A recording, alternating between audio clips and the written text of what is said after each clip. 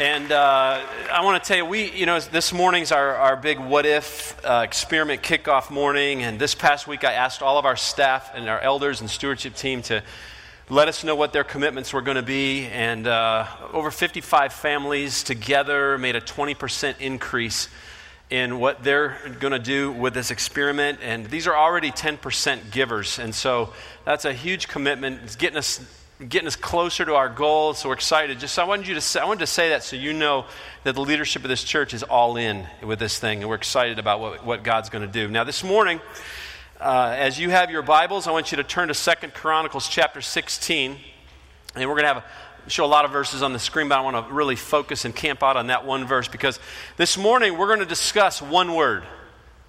This morning is all about commitment. And as I've thought about this word over the last few weeks, and quite honestly, I've thought about this word over the last several years, it amazes me how this word has taken on a whole new meaning, even since I was a little boy in the 70s. I was born in the 60s, but I remember the 70s. Years ago, when you bought a house, you pretty much stayed in that neighborhood for most of your life, at least where I grew up. And quite honestly, when my parents moved into our house in 1969, if the Lord not called my dad into ministry, we'd probably still live in that neighborhood, because when you drive through that neighborhood, most of those people that I grew up with still live, and their parents still live in those same houses, those row houses, one right after the next. When I was growing up, when you cheered for a sports team, you could pretty much count on the fact that the next year you were still cheering for the same guys. And I try my best to follow the Braves, because I am a Braves fan. But every year I have to almost like relearn who plays what position, because that team changes so much. Even since the days of Glavine and Smoltz and Chipper Jones. And I mean, if you went, when I was older than me, when you went to work for a company, whether you're out of high school or college, chances are you stayed with that one company until you retired. If your grandfather drove a Ford, your dad drove a Ford. And you know what that meant for you? You're driving a Ford. All right? When you pull for NASCAR, you're pulling for a Ford driver, okay? I mean, there was a sense of long-term commitment. And then I remember somewhere in the 70s, a lot of that began to change. People began to move out into the suburbs. Northerners, much to y'all's chagrin, started moving south. Free agency caused athletes to begin to move from team to team, and layoffs caused people to have to switch careers. And as a result, people have become reluctant to make or to keep long-term commitments. And so now we see people switch houses every few years, switch jobs every few years, switch churches every few years. I mean, we're a generation with all kinds of options, and we like to keep our options open. We don't want to be tied down. We don't want to make a long-term commitment. The problem with all of this is you truly can't build a solid spiritual foundation for your life or for your family without making commitments. Having a great marriage takes commitment. Raising great children, having a great job, having great friendships, building a great church, growing in your faith, all of those things take long-term commitment. And not much great happens without making commitments. You go through life without making commitments, what happens? We simply drift without focus. And the Bible has a whole lot to say about commitment. Matter of fact, I want you to know that our God is a God of long-term commitments. If you look at the covenants that he made with Abraham, Isaac, and Jacob, the covenant that he made with Israel, if you look at the covenants that he's made with this world, if you look at even the covenants that he's made with us as his children, you see that not only does God make long-term commitments, but he keeps those commitments. Deuteronomy chapter 7 and verse 9 says, "Know therefore that the Lord your God is God, the faithful God who keeps a covenant and steadfast love with those who love him and keeps his commandments to 1,000 generations." Psalms chapter 145 verse 13, "For your kingdom is an everlasting kingdom. You rule throughout all generations. The Lord always keeps his promises. He is gracious in all that he does." So not only does God keep his own commitments, but there are tremendous promises, not only to us, but there are tremendous promises for his children when we make and we keep our own commitments, not only to others, but to him. I love this verse. As I grow older, this verse means more and more to me, becomes more precious to me throughout the years. 2 Chronicles chapter 16, verse 9. It says, the eyes of the Lord range throughout the earth to strengthen those whose hearts are what? Fully committed to him. The Lord is constantly watching. He's constantly evaluating our thoughts. He's looking at our attitudes. He's looking at our actions. He's looking at our convictions. And he's watching to strengthen those whose hearts are fully committed to him. And you look and go, what an amazing promise. The question is your heart fully committed to him? That's the question this morning. Is your heart, not your family, not your kids, not your wife, not your husband, is your heart fully committed to the Lord Jesus Christ? Now I want to talk for a moment about the power of a commitment. The Bible says that nothing affects our lives more than the commitments we choose to make. In fact, our commitments have 3 profound effects on our lives.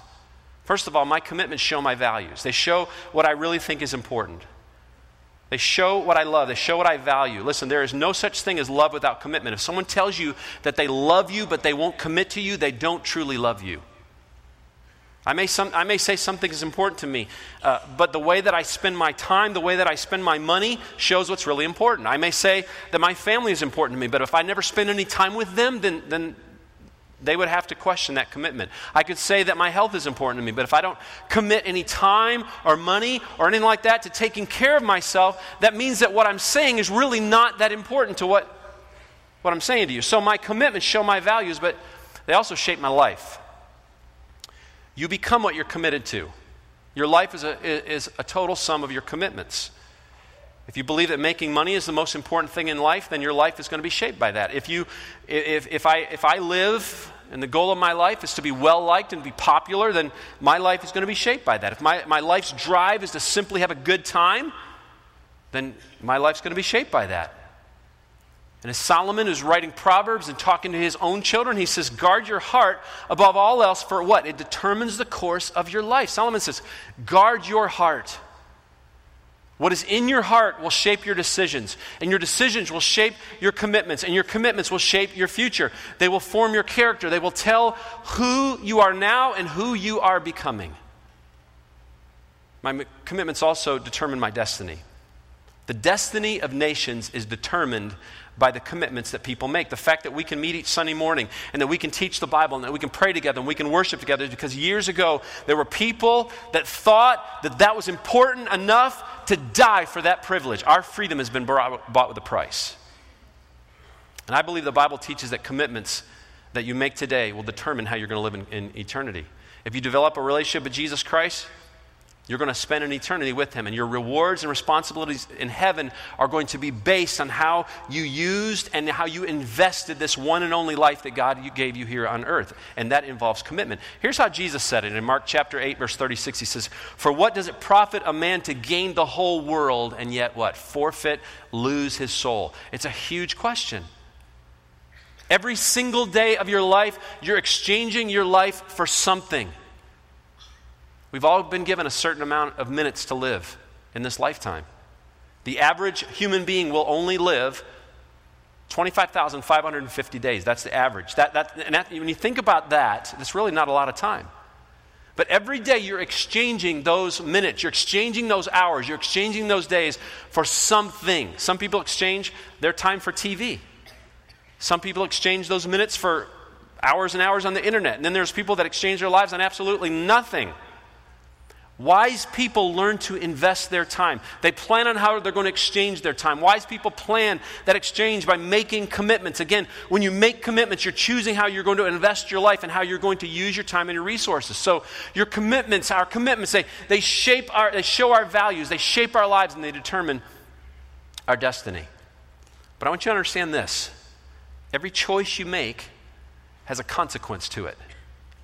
Every choice is significant because in the grand scheme of things, every choice involves your time, and every choice influences eternity.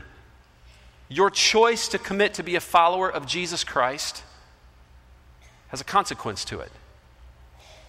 Salvation is free, but to be a fully committed follower of Jesus Christ, listen, there's a price tag attached to that. It involves how you're going to invest your time in relation to not only the things of this world, but also your commitment to the kingdom of God. And every single day, we have to weigh out the benefits and the payoff compared to the price tag on it. And you say, what are the price tags? Well, Jesus is pretty upfront about the price tag of commitment.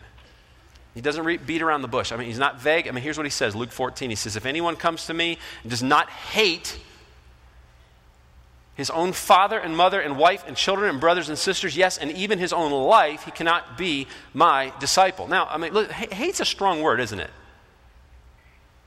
We teach our kids to not say the word hate. And yet there's times in the Bible where you see God use the word hate. And sometimes when he uses it, he literally means, I hate it, I despise it, I loathe it, it makes me ill. And then there's other times when you look at this word hate and it's a different word. Now this is one of those moments for me where 4.5 years of Greek and Hebrew actually come into play. And this past week I decided to do a little word study on the word hate. What does that actually mean in this context, and in the context in other places where God uses it in the Bible? The word hate that is used here is a Hebrew expression for loving less. And Jesus is pretty clear what he's saying to his disciples. You have to love me more than anyone else if you're going to be my disciples. Now, I would say that's a pretty bold request, isn't it? That's a fairly strong cost. And here's the thing. We come in here, we sing about that kind of devotion almost every Sunday. But when you hear it taught and then you try to live it out, I mean, it's tough, isn't it? And some of you might be thinking, what in the world gives him the right to demand that kind of loyalty? Well, he created you. And that right there alone gives him some rights, wouldn't you say? I mean, he created you, and then he created you with a plan for your life, and he loves you so much that he gave his very life on a cross to purchase your freedom from the penalty of sin, which is what? Spiritual death and an eternity of emptiness and despair. Nobody else can make those kind of claims about your life, can they? But Jesus made them. And Jesus says, here I am God, I created you, I planned you for a purpose, and I died for you. I gave my very life for you. So, because of all that, love me more than everyone else. Love me more than anything else. And see, sometimes we like to look at our lives as like a pie with many slices. Every slice represents a different focus of how we invest our time. We have the career slice, we've got the relationship slice, we've got the parenting slice, we've got the recreation slice, we've got the friendship slice, and then we got maybe sometimes the dreams and aspirations slice, and depending on where you are in your life, you have the Jesus slice. And sometimes it's big, sometimes it's small, sometimes you look and go, it's non-existent. However, according to the Bible, that logic doesn't work in God's economy. Because Jesus does not accept being just a slice. He wants the whole pie. He wants to be the center of the pie, and then he wants to be a major influence over every other. He wants the whole thing. He demands to be Lord. Now I realize that what I'm saying, it flies in the face of everything that you're being tugged at, everything that you're being pulled, everything you hear. But if Christianity is really true and Jesus is really who he says he is, and he truly spoke these words, then he deserves what he asked for. And it isn't to be just some part or to be some or to be a portion, but he deserves to be everything. C.S. Lewis said it this way: the only thing that Christianity cannot be is moderately important. It's either all or nothing. Either demands everything I've got, or we need to all go home. The phrase casual Christian is a contradiction. It's like saying I'm half dead. Jesus said in Matthew 6:33 to seek him first. You say, how do I do that? What exactly does that kind of commitment look like? Well, let's look at the Bible. When I seek him first, when I make him the whole pie, when he's at the center of my life, I give Christ the very first thoughts of each day. Listen to this in Psalms chapter 5, verse 3. Listen, it says, listen to my voice in the morning, Lord. Each morning I bring my request to you and I wait expectantly. Now, I want you to understand, this is not a command, but it's a great suggestion. Before you talk to anyone else, before you read the paper, before you turn on the internet, before you go to Facebook to see what everyone else is thinking, before you go to Twitter, before you go to Instagram, whatever it looks, before you turn on the TV, talk first to God. Why? Because it'll help you keep everything else in perspective. It'll help you to realize who needs to be in charge. You're not letting anyone else shape your thoughts for the day. God's shaping them. Now think about how the normal person wakes up in the morning. What do we wake up to? An alarm clock. The word alarm means that you are not to soft music. You're waking up to an alarm, to some annoying noise. That right there alone should cause you to run to God. Help me. And what do? We go to the internet, or we go to the TV first, or whatever we do, and we catch up on all the latest scoops in the world. We get an update on Obamacare, and then we hear about all of the violence that took place the day before, or we go to the internet, we see how bad our retirement fund did yesterday, and then we get in our car, and what do? We turn on the radio, and we try to listen to music, but in the morning there's hardly any music. We listen to people talk, and we hear about more fatalities in the traffic and more problems and more crimes, and then we wonder why we get to work and we feel so stressed out. Think how differently our day could go if we were able to handle, and how we'd be able to handle all of that negativity if our very first thought of the day was on God. And that shaped our thoughts. See, sometimes we think, or we say, I'm too busy to spend time with God. Here's what I found. You can make time for what you prioritize. You do. You will make time for what you prioritize. So let me give you a little lesson, a little exercise. Some of you are morning people. Some of you are night owls. Some of you aren't anytime people. You're just always grumpy. So regardless of what you are, I want you to, go to bed and wake up with the Lord. Let your last thoughts and your first thoughts of the day be focused on Him. If you're a morning person, here's what you do. You go to bed, just put your head on your pillow and thank God for everything that He did during that day. If it's a cruddy day, try to find the good in it. But the last thought I want to challenge you to think is how much God loves you. And go to sleep resting in that. Lord, even though I see all these things, Lord, what I can count on is the fact You love me. And then you wake up the next day and you jump into God's Word, have a plan, and spend some quality alone time dedicated to His Word and His prayer time and just getting your mind focused on Him. If you're a night owl, spend that kind of time with God before you go to bed, and then get up in the morning and say a prayer. Talk to Him on your way to work or in the shower or whatever else. If you don't know how to do that, you don't even know how to read your Bible, you go to youversion.com, and there's some great resources, hundreds of plans of how to get into God's Word. Then give Him the first day of every week. Acts 20 verse 7 says, on the first day of the week, the disciples came together to break bread. In other words, they worshiped together. Why do Christians worship on Sunday? 2 reasons. Well, because Jesus rose from the dead on Sunday, we celebrate that. It's called Easter. We celebrate Easter every single Sunday. The second is because it's the first day of the week, and we want to give God the very first thought of not just every day, but every week. That's why this is called the Lord's Day. In the Bible, a day was sun up, sun down. That's why in the Bible it says, and the evening and the morning were the first day. So not while I'm here, but if the pastor down the road follows me, wants to have a Saturday night service, then people that attend that will actually be coming to church at the start of a new day. So we want to give the Lord not just the very first of every day, but also the very first of every week. And then we want to give Him the first fruits of every paycheck.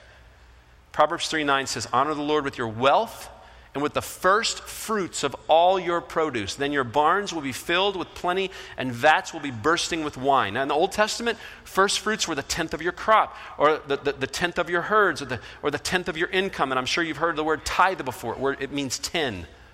Deuteronomy chapter 14, verse 23 says, eat the 10th of your grain, new wine and oil, and the firstborn of your herds and the flocks in the presence of the Lord your God at the place He will choose as a dwelling for your name. And here's the purpose, so that you may learn to revere the Lord your God always. So every time that I get paid, which is twice a month, I sit down and I go online and I pay our bills. But the very first thing, the very first place that my paycheck goes is to God, is to Westridge Church.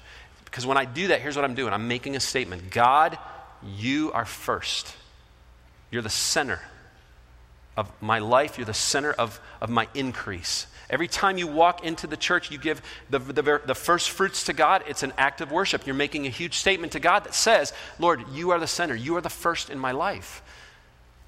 You're putting things in perspective. I love what Billy Graham says. He says, if a person gets his attitude towards money straight, it will help straighten out almost every other area of his or her life. And then you give the first consideration in every decision.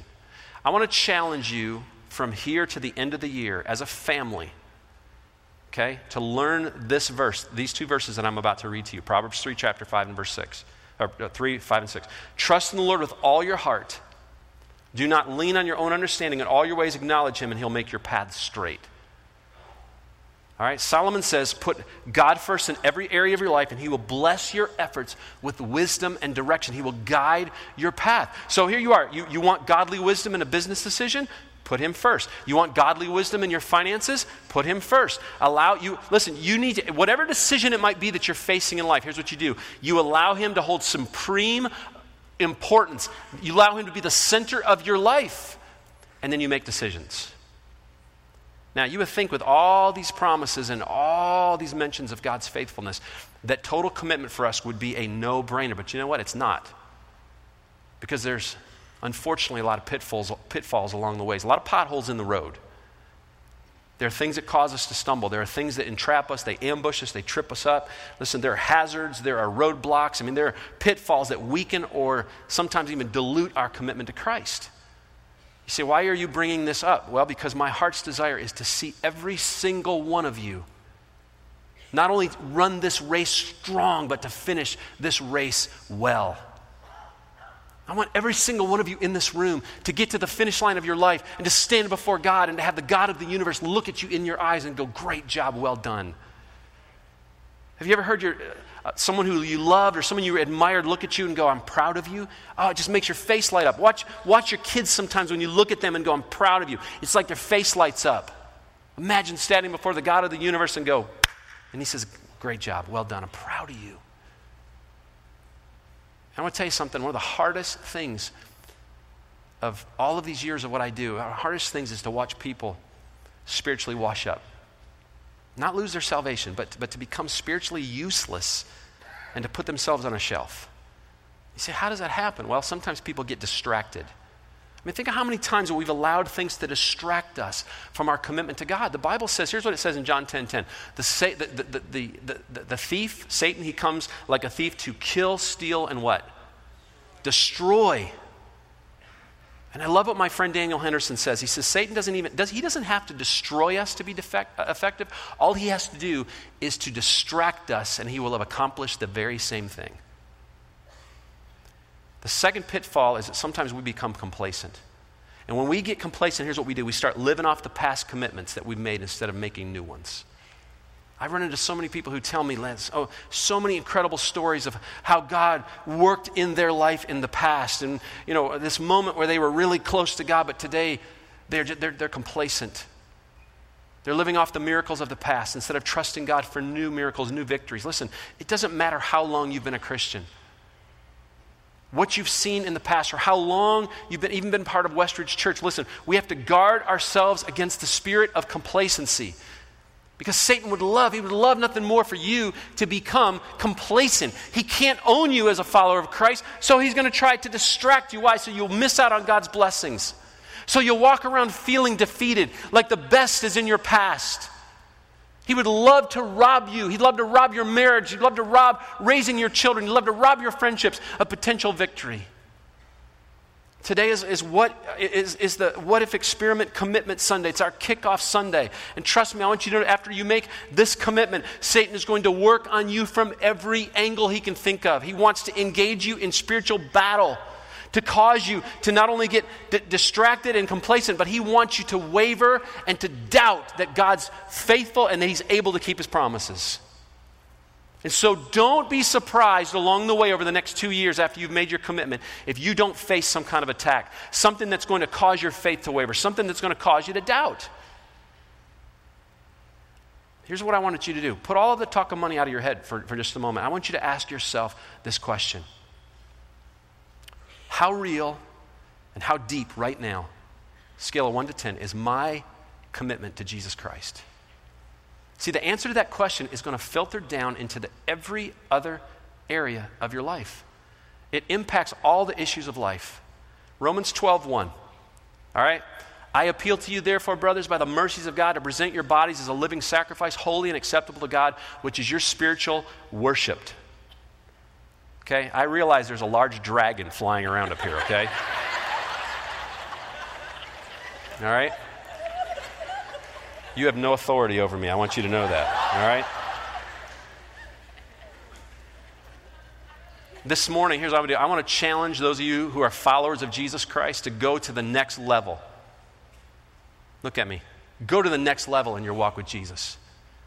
Don't get stuck in complacency. Don't get trapped here. Don't get distracted. If you're a new believer and you've never been baptized before, that's the next step in your walk. If you've been a Christian for a while, but you're not involved in a journey group, or you've never really grown spiritually, get involved in Starting Point, which is for new believers. Get in a journey group as a couple. If you've never used your gifts before and yet you're a Christ follower, listen, don't waste your time. Don't waste your spiritual gifts. You need to unwrap those things and put them into play and start serving in the church. If you're not reaching your neighbors, listen, or your friends, listen, it's time for you to start blessing them. Begin praying for them. Listen to them. Eat with them, all right? In the first service, I said eat them. Don't do that, all right? Eat with them. Start to serve them. Start to share your story with them. Some of you are going, okay, I'm not going to say this out loud, but what's in this for me? If I engage myself to go to a new level with Christ, as I'm considering getting involved in a ministry, if I'm even considering making the decision to make a commitment to this experiment, what's in this for me? Well, the payoff for commitment is short-term and long-term. The short-term, Jesus talks about it in Matthew 6:31. Therefore, do not be anxious, saying, what shall we eat, or what shall we drink, or what shall we wear? For the Gentiles, the worldly, seek after those things. And your heavenly Father knows what you need, that you need of them all. He says, but seek first the kingdom of God and his righteousness, and all these things will be added to you. What is the short-term payoff for a life completely committed to Jesus Christ? It's a life free of anxiety, worry, stress, doubt, and fear. Does that mean I won't deal with those things? No, you're going to deal with those things. But you know, as long as I'm committed to Christ, that he has my back. God says, when you commit your life totally to me, I assume responsibility for every need you have in your life. One of my favorite quotes is from one of my favorite Bible teachers, Charles Stanley, and he said this I've held on to this for years throughout so many things in my life. He says, God takes complete responsibility for a life that is totally yielded to him. What an incredible promise. God takes complete responsibility for a life totally yielded to him.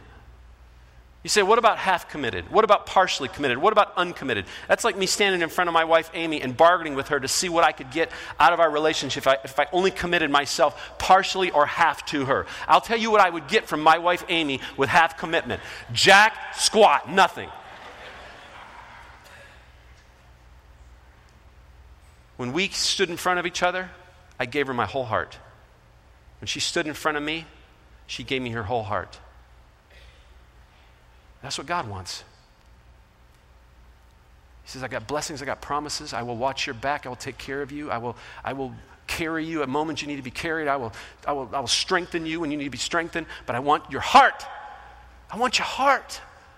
And I don't want it half. I don't want it partial. I don't want you wavering. I don't want to be a slice. I want to be all. God does not assume responsibility for all of your needs if you are half or partial or uncommitted. God does not owe any of us anything, but by his grace, he promises to take full responsibility for a life who is totally and completely yielded to him. I mean, what a great promise. That's the short-term payoff. Now, the long-term payoff, Matthew 25, there's a parable of a talent. I'll let you read all about that if you want to later. But Jesus says this. It gets down to the end of the story and he says to his master said to him, well done, good and faithful servant. You have been faithful over little. I will set you over much. Enter into the joy of your master. Now, Jesus is teaching this parable of the talent. And he says that one day we will give an account for how we invested this one and only life that God has given us. And here's my fear. My fear is that some of you are going to stand before the Lord one day. And some of you are going to be kind of disappointed. Some of you are going to receive huge eternal blessings. I mean, again, wouldn't it be amazing for the God of the universe that created you, that loves you, that gave his son for you, to look at you and go, great job. Well done. Another benefit would be promotion. Those of you that have committed to the Lord here on earth, you're going to be given, according to the Bible, the way I read it, you're going to be given great responsibility in heaven. If you can, here's what I want you to imagine this for a moment. I want you to put yourself, if you can, before the Lord. This has nothing to do with your salvation decision. That's another judgment. But this life that you've been given, this one and only life, all of these moments, these minutes, these time, these days, they're all going to be examined. I want you to think with me for a moment. The Bible says there's going to be an accounting of your whole life as a believer. And everything's going to come down to that one moment. What do you want the God of the universe to say about you? What do you want to hear? Half committed? Partially committed? Uncommitted? Overcommitted to the wrong things? I mean, I think it's a fair question. What do you want him to say to you? Henry Varley, the man who inspired the great Chicago evangelist D.L. Moody, said the world has yet to see what God will do in and through the person who is totally committed to Jesus Christ. 2 Chronicles 16:9, the eyes of the Lord range throughout the earth. I grew up in the King James. They roam to and fro throughout the earth to do what? To strengthen those whose hearts are fully committed to him. In other words, the Lord is looking to accomplish his purposes through his people. He's looking for people that he can strengthen. And what's the only qualification that he asks for? A fully committed heart. All on. Listen, I believe with all my heart it's the wisest investment you can make with this one and only life. God's not looking for the smart. He's not looking for the rich. He's not looking for the wise, the strong. If that were the case, I would not be involved. He's looking for the committed. The committed.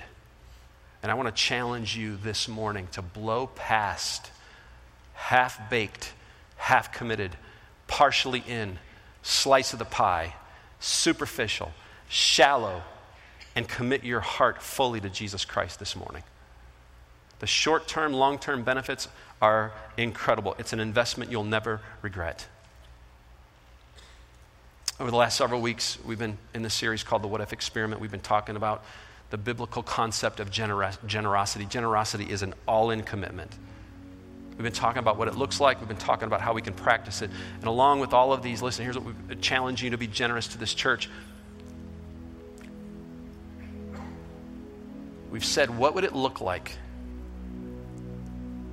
if we could make a commitment to be more generous? And what would it look like if we could shock the world with our generosity and put God on display? What would it look like if God's people stepped up and made a commitment to trust God with their finances and become more generous, to be more giving? I mean, not only will this help us to keep up with our financial demands, but listen, it would allow us to extend our reach and our impact and our care into this community, in this country, in this world. Many of you throughout this whole thing, you've been challenged, you've been stretched, you've been pushed out of your comfort zone. Many of you, you've been praying, you as a family, you've been asking God, what do you want me to do here? And there's so many stories that we've already heard that have just been amazing to us. And I can't wait to see what God is going to do. Because listen, this goes beyond funding ministry. God, this is God's church. He will fund this. I'm not worried about that. This is about stretching our faith. This is about opening up our lives to experiencing God's blessings in unbelievable ways. To see the God of the universe at hand, at work firsthand. And today's the day we've been praying about for months. We've been praying about this day since May. It's the day we make a commitment. Commitment to give over the next 24 years. What we're going to do there, and then evidenced by a one-time offering. A big give. If you're visiting today, I don't want you to feel pressured by this, okay? We're not out to get your money. If you want to give, jump in. This is a family thing that we're doing here for those that call Westridge Church their home. Now today, you should have brought two things with you. You should have brought a commitment card and an envelope with your one-time offering. If you need a commitment card, I'm going to ask our host team if y'all folks would get into place here. And if you need one, just raise your hand and they'll come find you and you can fill it out. You can also do all of this online. We've made all of this possible so you can do it online. And we're going to, over the next few weeks, you can do this, but we'd like to see you do it this morning, and then we're going to have our big reveal on December the 8th. And in just a moment, I want to ask you, here's what I want to ask you to do. I want you to come down your aisle. I want you to place your commitment card, your offering in these buckets up here, all right? And then I want you to go back to your seat because we're going to worship together. And let this time of worship be a moment where we truly believe that God is able to do things so far beyond what we've ever dreamed or what we've ever imagined. God is able. I want you to bow your head for a moment. If you need to come forward and get on your knees, this is about your commitment to Christ and the fact you've been wavering, come and get on your knees. We'll have Life Care Ministers up here. So Life Care Ministers, if y'all would come get in your places. as our band starts playing right now, I want to pray for you. Lord, I pray that you would strengthen our hearts, and that as you are looking for hearts that are fully committed to you, Lord, that you would stop here in Dallas, Georgia, and see us. And I pray that you would, Lord, strengthen this church, strengthen these people, strengthen these marriages, strengthen these families, strengthen, Lord, these relationships. I pray, Father, that you would touch this church, that we would see, Lord, that we would, Lord, thank you and praise you for the blessings of the past, but Lord, that we together would see amazing things in the future. That we'd be able to tell our kids and they'd be able to tell our grandchildren about the things that we experienced together, because we decided on this day, on November 17, 2013, that we would be a fully committed church with fully committed hearts, bent towards you in a fully committed way, trusting that you're able to do everything that you promised to do in your word, and that your word, even though it was written years ago, is still for this moment.